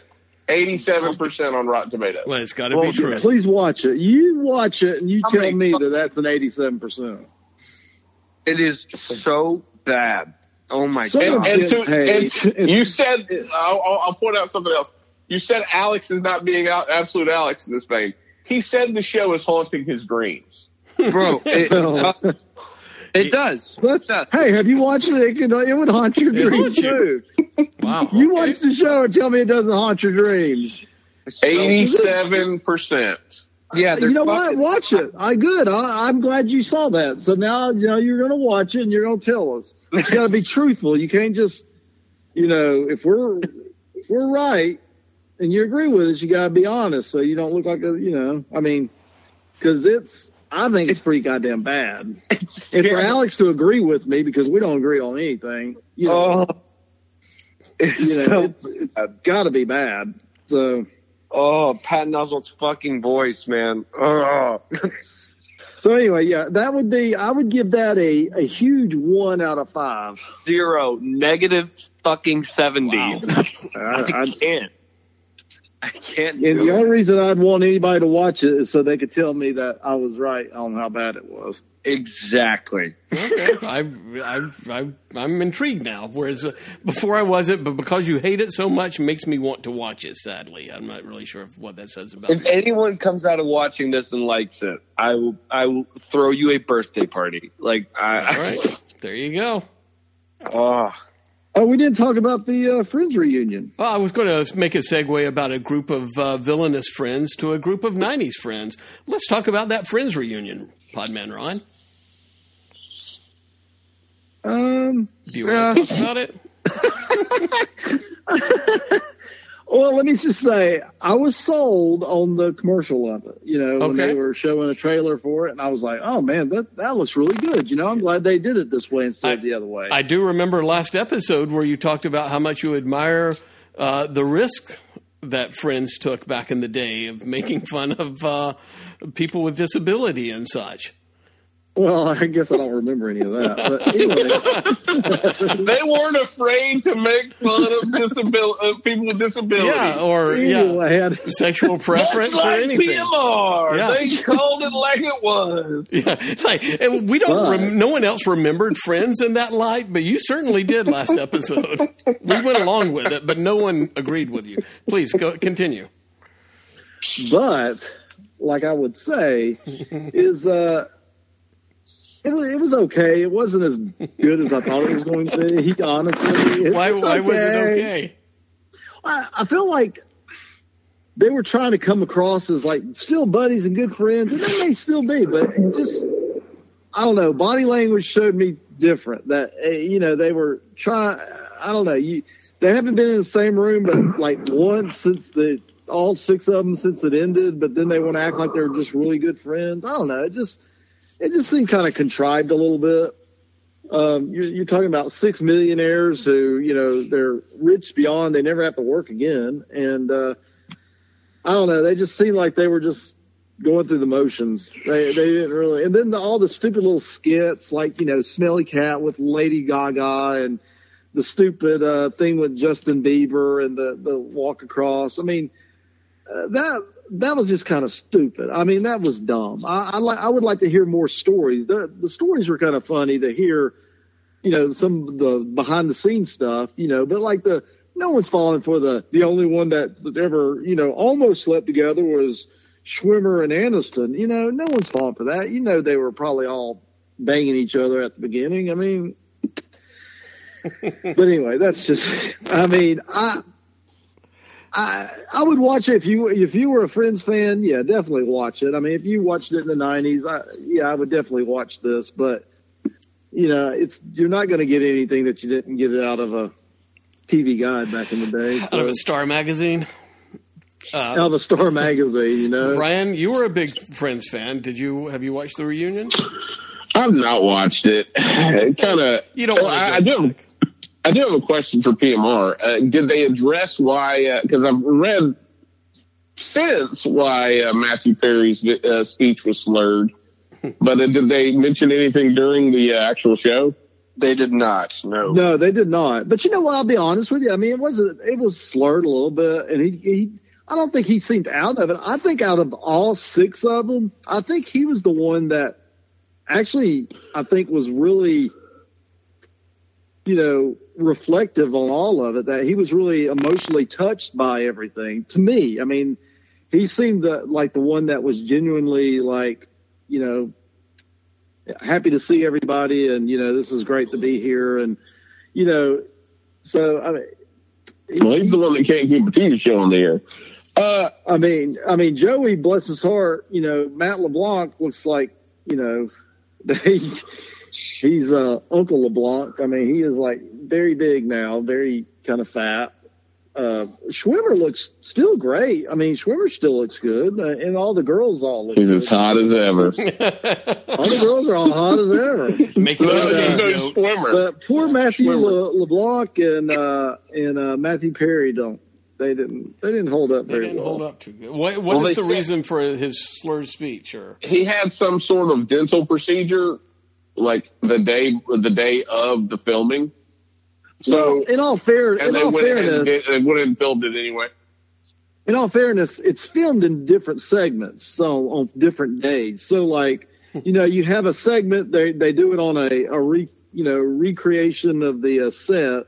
So they do a segment there, and it keeps flip-flopping between that segment and the segment in front of the audience. Well, they probably in front of the fountain, and it seems like it's on different days that they do this. So I don't know. They probably didn't have to recreate the set. When me and Jacob did the Warner Brothers studio tour, they have the set. Yeah. You actually could go onto it and photo op on the set.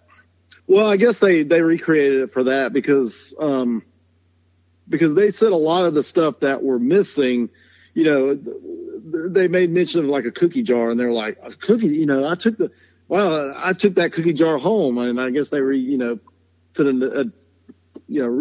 it or put one, found another one like it. But it was cool. Like when we got to take a photo on it, and it's on one of those dollies where they'd wheel it away. Kind of like Gary Shandling show, Brad. There you go. Yeah.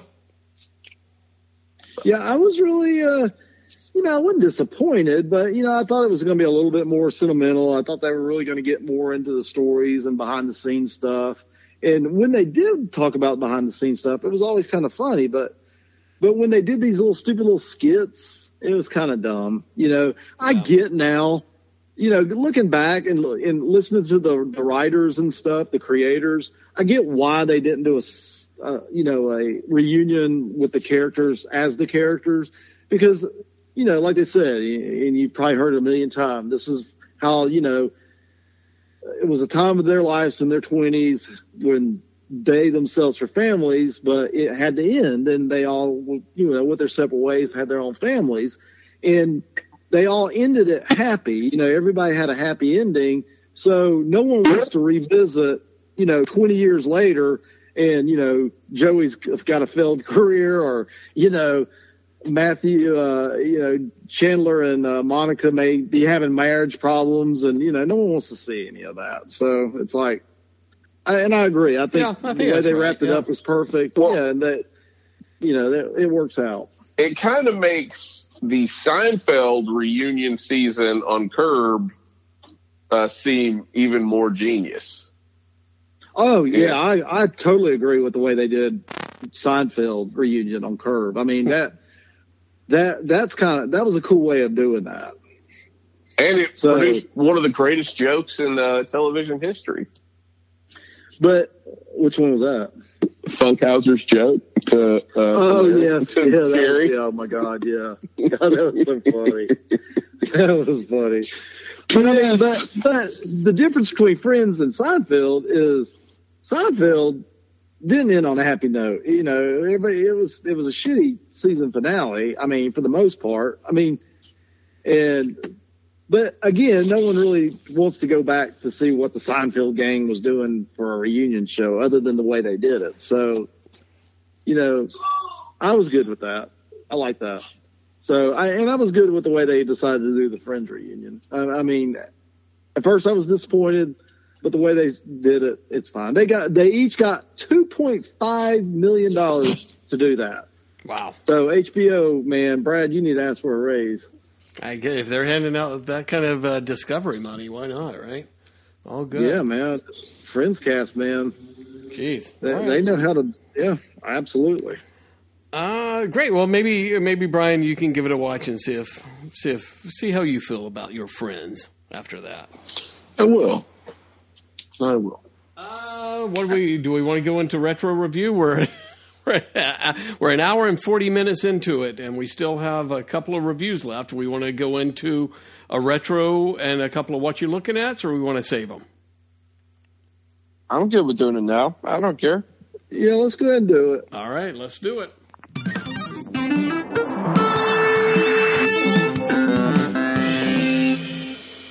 All right, I think we got a retro review. Podman Ron and Alex, you guys sat down to watch I think it's a cult classic, I think it's safe to say, The Big Lebowski. And I've not met anyone who does not like this movie. This has been a cult classic for years. Well, here I am. Hello, my name is Podman Ron. Oh, my God. So, I mean, before we hear from you, Podman Ron, because you said right off the bat that you may not be the biggest fan of this. Alex, had you ever seen this movie before? And what did you think?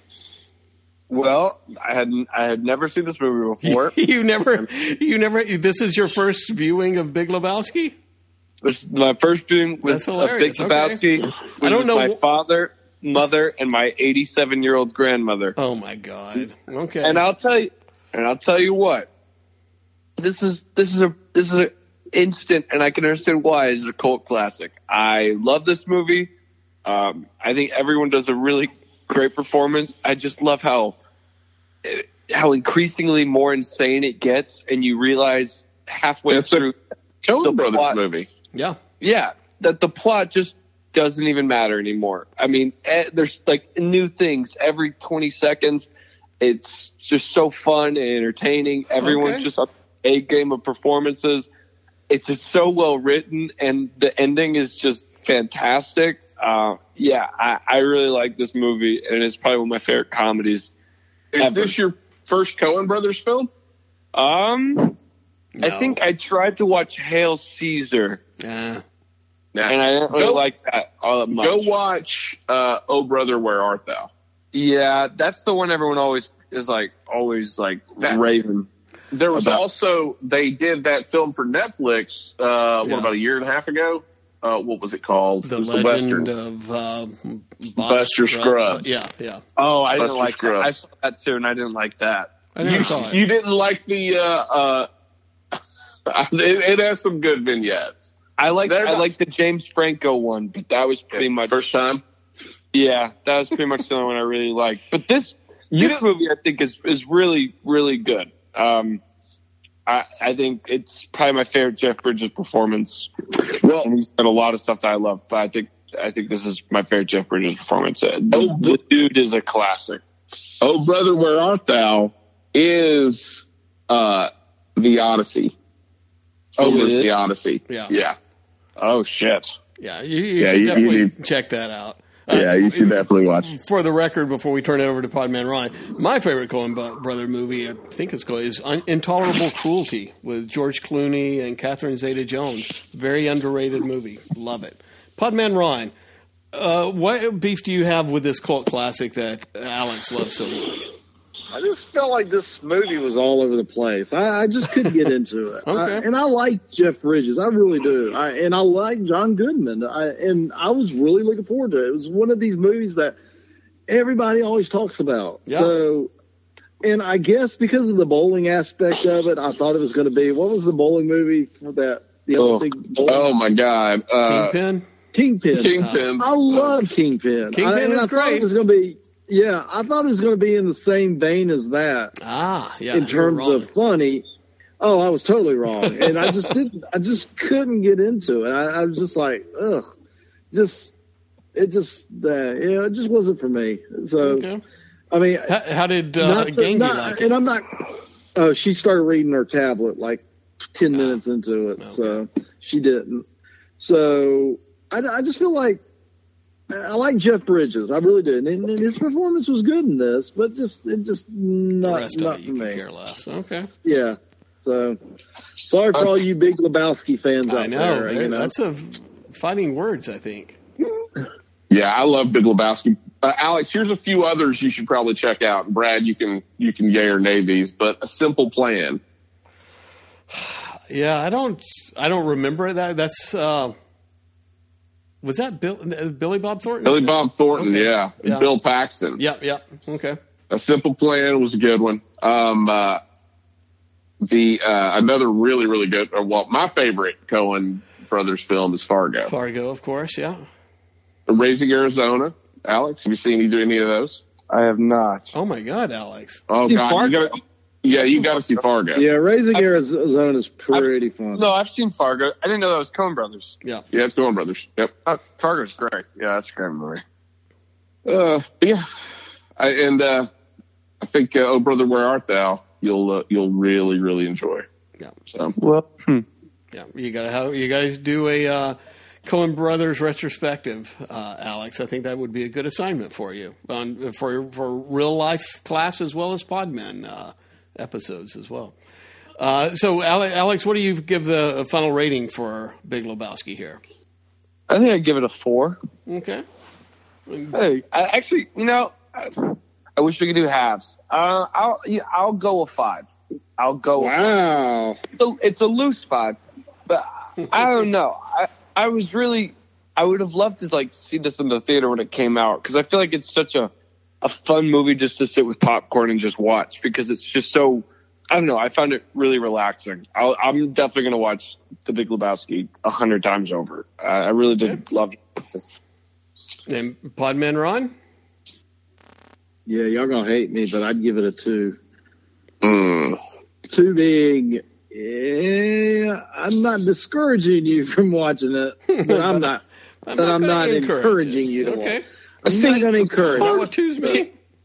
Mark, can you maybe take a little bit of responsibility for your review in the fact that maybe you didn't pay enough attention to the film?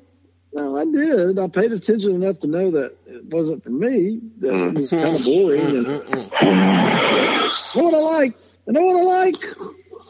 And that wasn't it. That wasn't it. All right. No Big Lebowski for Podman Ron. No Lil Loaded. All right. All right. That's the only retro review. We do have a couple of what you're looking at. What you looking at? Brian's looking at roller coasters, I think, right? I am. Are you riding roller coasters or just looking at roller coasters? I'm riding roller coasters. So we went to Universal Islands of Adventure. Yep. And they're doing preview rides of the new Jurassic Park roller coaster. That's the Jurassic World Velocicoaster. It's a 70-mile-per-hour roller coaster. It lots of inverted moments, corkscrews, loops. It was a great ride. Basically, and it's set for Jurassic World, so you got the Q experience where you see Owen, Chris Pratt, and Bryce Dallas Howard, Claire, doing. You walk past the Velociraptors, they're animatronics. They're in the headset, that headgear where their head was sticking through. The queue was pretty good, leading up to it. The ride, it says that that you're going through the Velociraptor paddock, and there's supposed to be stuff in there. It's so fast, there's no way you can see any of it. I was about to say, if it's 70 miles per hour. Yeah, I'm I hope they didn't spend much money on what you're passing, because you just fly through it. It feels every bit of 70 miles an hour. It's corkscrew, loops, lots of inverted stuff. And what's interesting is the seat mechanics are not the over the shoulder. Now most of the time when you've got a roller coaster that's going to invert, they'll put that over the shoulder harness. This doesn't have that. So it has basically when you sit down, there's a lap bar that comes down, but then it also grabs your it kind of grabs around your ankle and shin.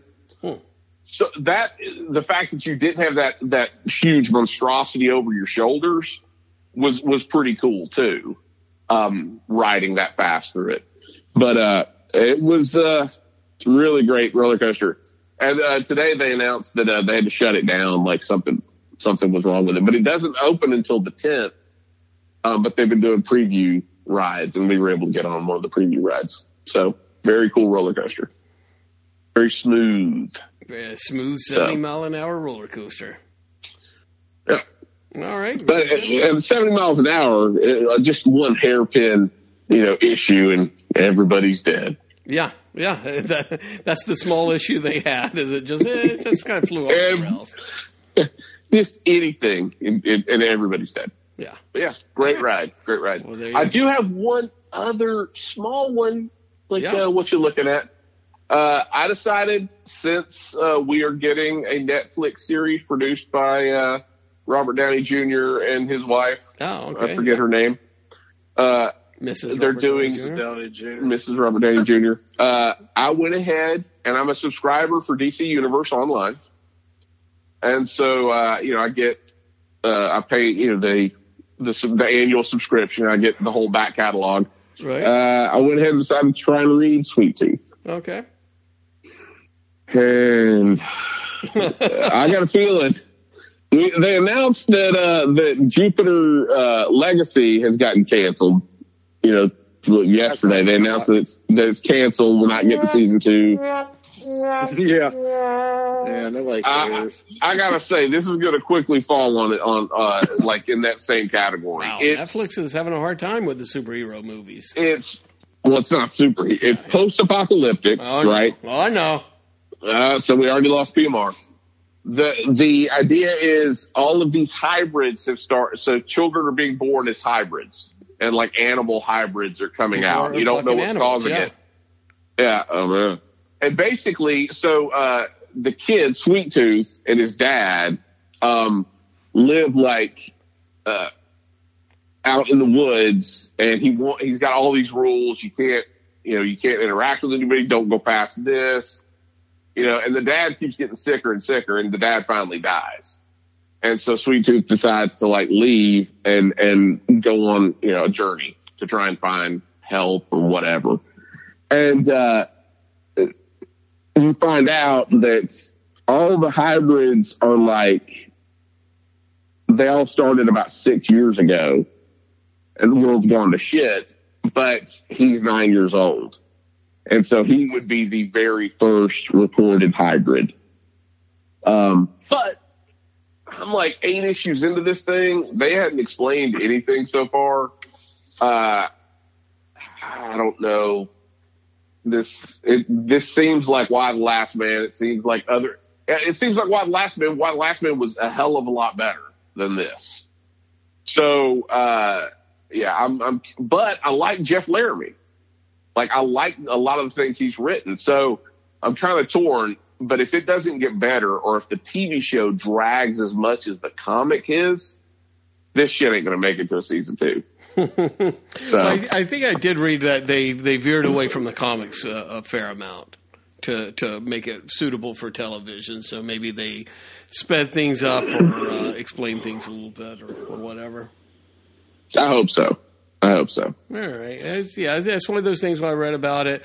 I'm aware that there's a comic book about it, although I've never read it. But still, it's like, okay, I don't know if I think I would rather watch The Big Lebowski instead of Sweet Tooth. All right. Well, very good. I got a couple of what you're looking at. One, of course, Mayor of Easttown, the big hit that just wrapped up on HBO. I love me some Kate Winslet, so I'll watch just about anything with Kate Winslet on it because usually there's a sex scene involved. It was above average detective show type thing, a couple of plot twists and stuff like that.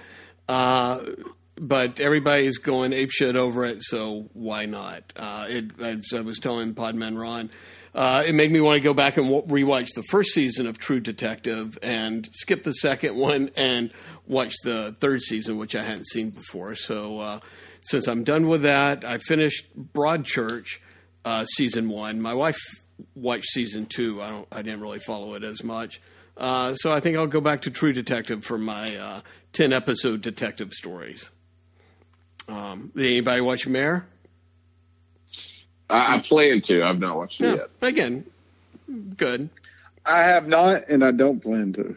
Don't plan to. Don't care to. All right. Don't plan to. Don't care to. Well, something that maybe I can get Alex's buy-in on. Again, I found it on HBO Max. Was Ghosts. Have you ever heard of this series, Alex? I feel like I know the movie Ghost. Is that movie? Similar. Pretty similar in the fact that it does have something to do with Ghost. No, but it's a BBC comedy where there's a bunch of ghosts that inhabit a mansion. All from different ages. So there's like a caveman ghost, a Victorian ghost, whatever type stuff.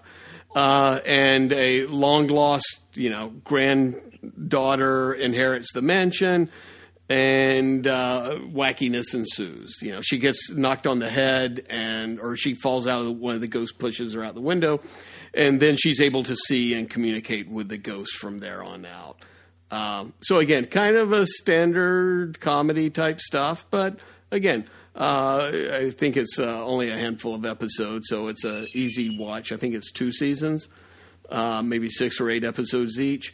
And it's got all that wonderful British comedy, Alex, that I know you enjoy so much. Well, shit. I might just have to tune in for that. You may have to. And no one that I've recognized, so no one that I know that has been on Doctor Who before. So that was kind of always refreshing that you see a British show that had non-Doctor Who players on it. Oh, I'm sure they've all been in the makeup chair before. They probably have. You're right. They were all weeping angels. Exactly. So that's what I've been plowing through, and then I'm going to go back and start picking up The Neighbor, a Spanish superhero sitcom on Netflix that they just released season 2 of. So I need to pick that up. And that was my What You Looking At from several weeks ago. So there you go. That's my international What You Looking At. Nice. That's about it. I mean, hey, this is a tight 2-hour episode. When we skip a week, this is what happens, man. This is We'll get back up. of this. Alex, weren't you going to talk about the Disneyland thing? Oh, Avengers Campus opened today. It had its, I don't know if it was a soft opening or a whole launch, but they revealed the whole campus. It looks pretty cool. The Spider-Man ride, I watched someone filmed the whole ride through. It looks kind of lame. It doesn't look as cool as the one from Islands of Adventure at Universal. But I think overall, I think the park looks fun. They only said it's going to get bigger and bigger, the whole campus. And it's supposed to be like this international thing with like Disney theme parks coming in. So yeah, it looked like a lot of fun and it looked pretty interesting. I'm really interested to see where it goes. But they have a magic show with Doctor Strange, so that's all I could ever. Doctor Strange interacting with people pulling things out of a hat. I love it. That's all I could ever wish for at my Disney theme park. So the thing that I saw was with the Spider-Man, it was kind of dumb at first, but I liked when he swung, that far Spider-Man. For a length, but then it got dumb again. So it was like, I think it's their. It's always going to be their attempt to try to make it as. I don't know. It's not for 40-something-year-old men.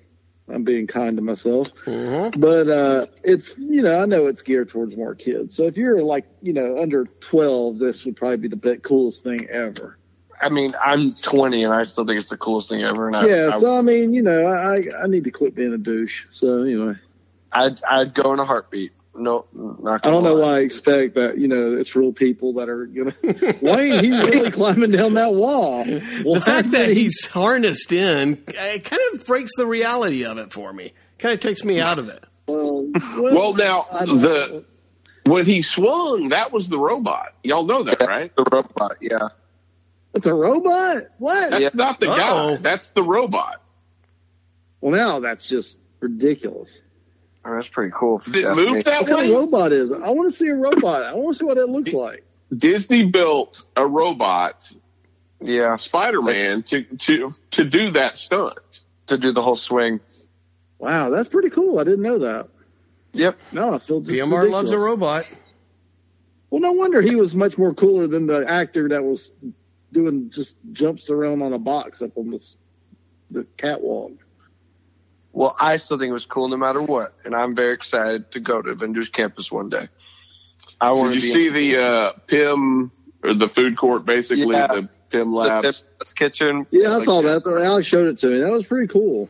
Can you supersize your fries there and stuff like that? Yes, you can. They have a $99 panini sandwich that you split with like the whole family, but they basically act like they're making a panini and they pass it through the whatever MacGuffin and make it, and the PIM particles make it giant. How, Yeah, it's $99? That would have to be. I'd have to bring like 10 people in my family just to make it. You forget it's worthwhile. Disney, so that's probably about right for 4. Oh, Yeah, probably God, right well, for 4 or that's a 5. good point. Good Lord. I think it's God. But yeah, I think it would look really cool. They have like I long for the day that I get to go to Avengers Campus. Wow. Yeah, I mean, we've been to Disneyland twice. And what's funny is we saw Doctor Strange at Hollywood Studios when the movie came out, because he's not one of those characters that's embargoed for Universal. Yeah. So Doctor Strange can actually appear at Disney World. And we saw him the Galaxy. in Guardians of the Galaxy. So, but yeah, we at Disneyland when we went, they still had the Bugs Life stuff there, but they had converted a part to like a city backdrop where you could get pictures with Captain America and Spider-Man and stuff like that, and they had the Guardians of the Galaxy ride. But it's a big it's a big chunk of the park between Guardians of the Galaxy and Cars Land, which we used to be the Bugs Land, because or Bugs Life Land. I mean, they could fit 4 or 5 rides back through there. Yeah, and if they wanted to. We do know that they're building like an Avengers ride eventually, which I think is more like Flight of Passage-esque, which is the Avatar ride in Animal Kingdom. That'd be cool if you were riding Quinn cycles. Yeah, it's supposed to go through like Wakanda, and like I think the villain is going to be like the Brood. So yeah, that looks, I remember seeing pictures of that, and it looks really fucking cool. So yeah, safe to say, Avengers Campus, like kind of like Star Wars Land, it had its soft opening with 1 ride, but it's only going to get better as it goes. I'm really excited. Well, so Brian, you're the expert in Disney World. Is there any signs of this coming there? It can't. It can't. No, what they're doing, the only thing they're doing right now is Epcot's got the Guardians of the Galaxy ride that'll open next year. Oh, okay. Well, that's kind of cool. It's big. It's over where tomorrow, where the Mission Space and Test Track is. Yep. It's where the Ellen's Universe of Energy used to be. But they built a huge building. And it's cool. What they did was this is the whole Disney thing. They went and ran or had tests to figure out what color they should paint the building so that you can't see it and it doesn't take away from like the skyline. And so it looks like a clear cube, like, because it reflects the light and it's the right shade of blue. So when you're standing in the parking lot, it's like, oh, there's the park. Hey, look, there's a clear cube over here. No, it's the building, but it matches the sky perfectly, depending on, and not just any one particular part of the day, because it's got like a reflective material in the building. So it's pretty cool. But the Milano is the front of the building, and you can see the Milano now. You can see the whole building. It's probably at least 6 stories tall, 6-7 stories tall. But yeah, it's we should have it next year. So that's pretty cool, man. Pretty cool. It's really cool. It's really, really cool. Wow. It's huge. Holy shit. Did we lose Brad? I'm here. I'm still here. I'm listening to you guys enjoy your theme parks. Just a few margaritas. Yeah, I've just had a few margaritas. It'll take me a few margaritas for me to go to Avengers Castle and Disneyland, maybe. But yeah, it sounds great. I'm sure as hell excited for it. Good. I'm glad you are. I'm hell of excited. He's hell of excited. I'm pumped. All right. Well, I am pumped. This is the end of the episode, I think. Wow. Coming in at a tight 2 hours. I've got to watch Vampires versus the Bronx. Anything else worth watching out there coming up in the next week or so? I know Loki is right around the corner. Wednesday is next week. I'm actually really excited for that. I think.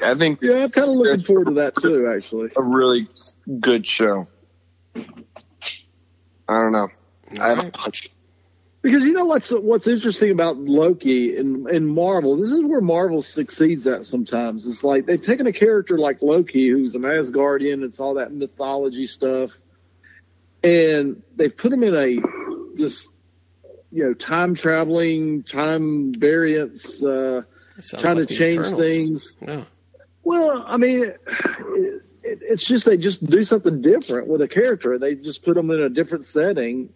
And I don't know, it makes it more interesting. Kind of like what they did with the Thor, the last movie, you know. They took, for the most part, took him out of Asgard, and he was in space most of the time. So, yeah, I'm kind of looking forward to this show, where I wasn't before, because I've never been a big Loki fan. So, Glad you got Into the Heights. Oh, Hey, Into the Heights. In the Heights Coming is out coming Friday. next week. Yeah. Yeah. I'm actually looking forward to that, too, actually. That's Yeah. a 99% right now on Rotten Tomatoes. Well, and we know they're never wrong, so we've Never. proven that. Except with Never MODOK. know. Except with MODOK, Jesus. They love their MODOK. All right, well, so we've got a few things to watch. Then we got the 25th is Fast 9. Oh, yeah. July 2nd. Black Widow's July 9th. Space Jam is July 16th. Oh, God. Snake Eyes is Yeah, July Space- 23rd. I ain't watching no Space Jam. When the hell is Ghostbusters coming out? It's in like October. Yeah, they Is it delayed that it thing? again. Yeah. Kind of getting nervous about that. Kind of getting nervous about that movie. It seems like they just keep knocking it back.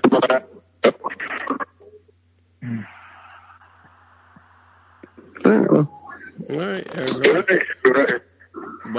Somebody's talking. They're breaking up, though.